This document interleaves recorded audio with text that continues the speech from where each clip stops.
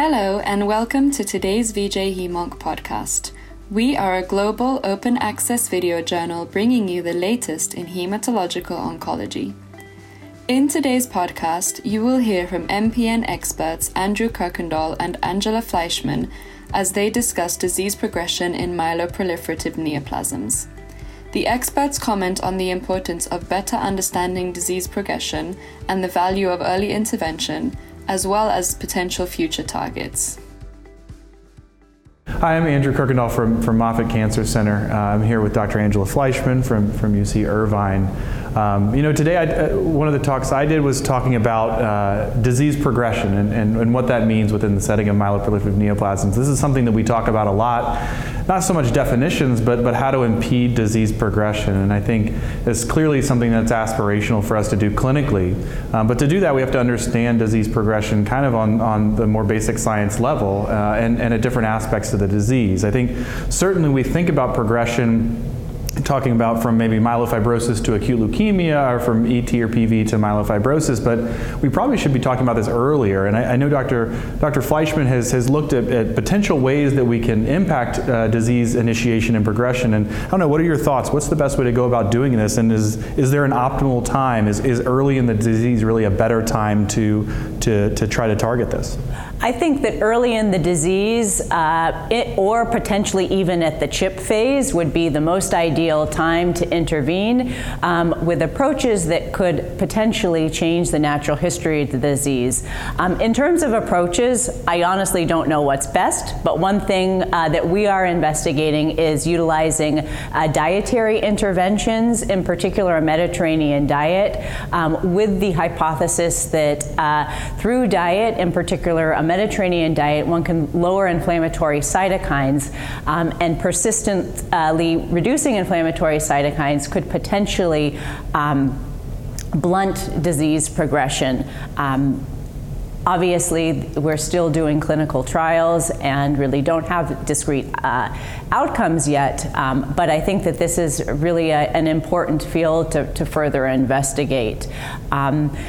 Now, as came up as a very important question in the question and answer session, it was asked, what sort of outcome should we be looking for, and how to design studies to address long-term outcomes in terms of progression?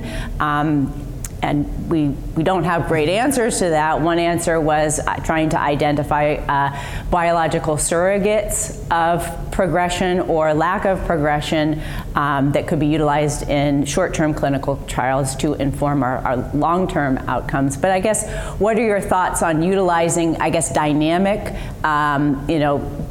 longitudinal evaluation of, say, NGS sequencing as part of a therapeutic or sort of monitoring approach for predicting progression and outcomes? Yeah, I think when you think about what kind of goes along with progression, and certainly obviously if you change from ET to PV or PV to myelofibrosis, that's clear progression, right? We know that is a progressive event. But I think there's these kind of like micro forms of progression, right? Allele fraction increases, additional mutations, additional genetic insults. We know those often correlate with progression. Even at the pathologic stage, if you start to see more hypercellularity, more atypia, probably things that are difficult maybe to quantify, but maybe can be seen. I think those things need to be involved in any of these trials. Like, obviously we need more early interventional trials, and maybe the endpoints don't need to be clearly defined, because I think it takes doing multiple trials with a lot of translational work, a lot of correlatives, to really identify these endpoints, and they should be incorporated in all of our trials.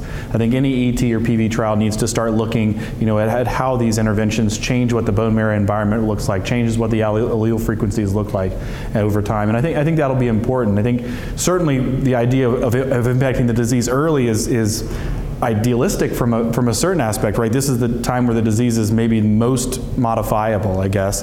But at the same time, there's concerns there with toxicity, right? You're not really willing to accept much toxicity early on. You talked about dietary or exercise or lifestyle interventions, which obviously have low toxicity, right? I mean, lifestyle interventions would be good for most people, regardless of whether or not they have a pre-malignant state.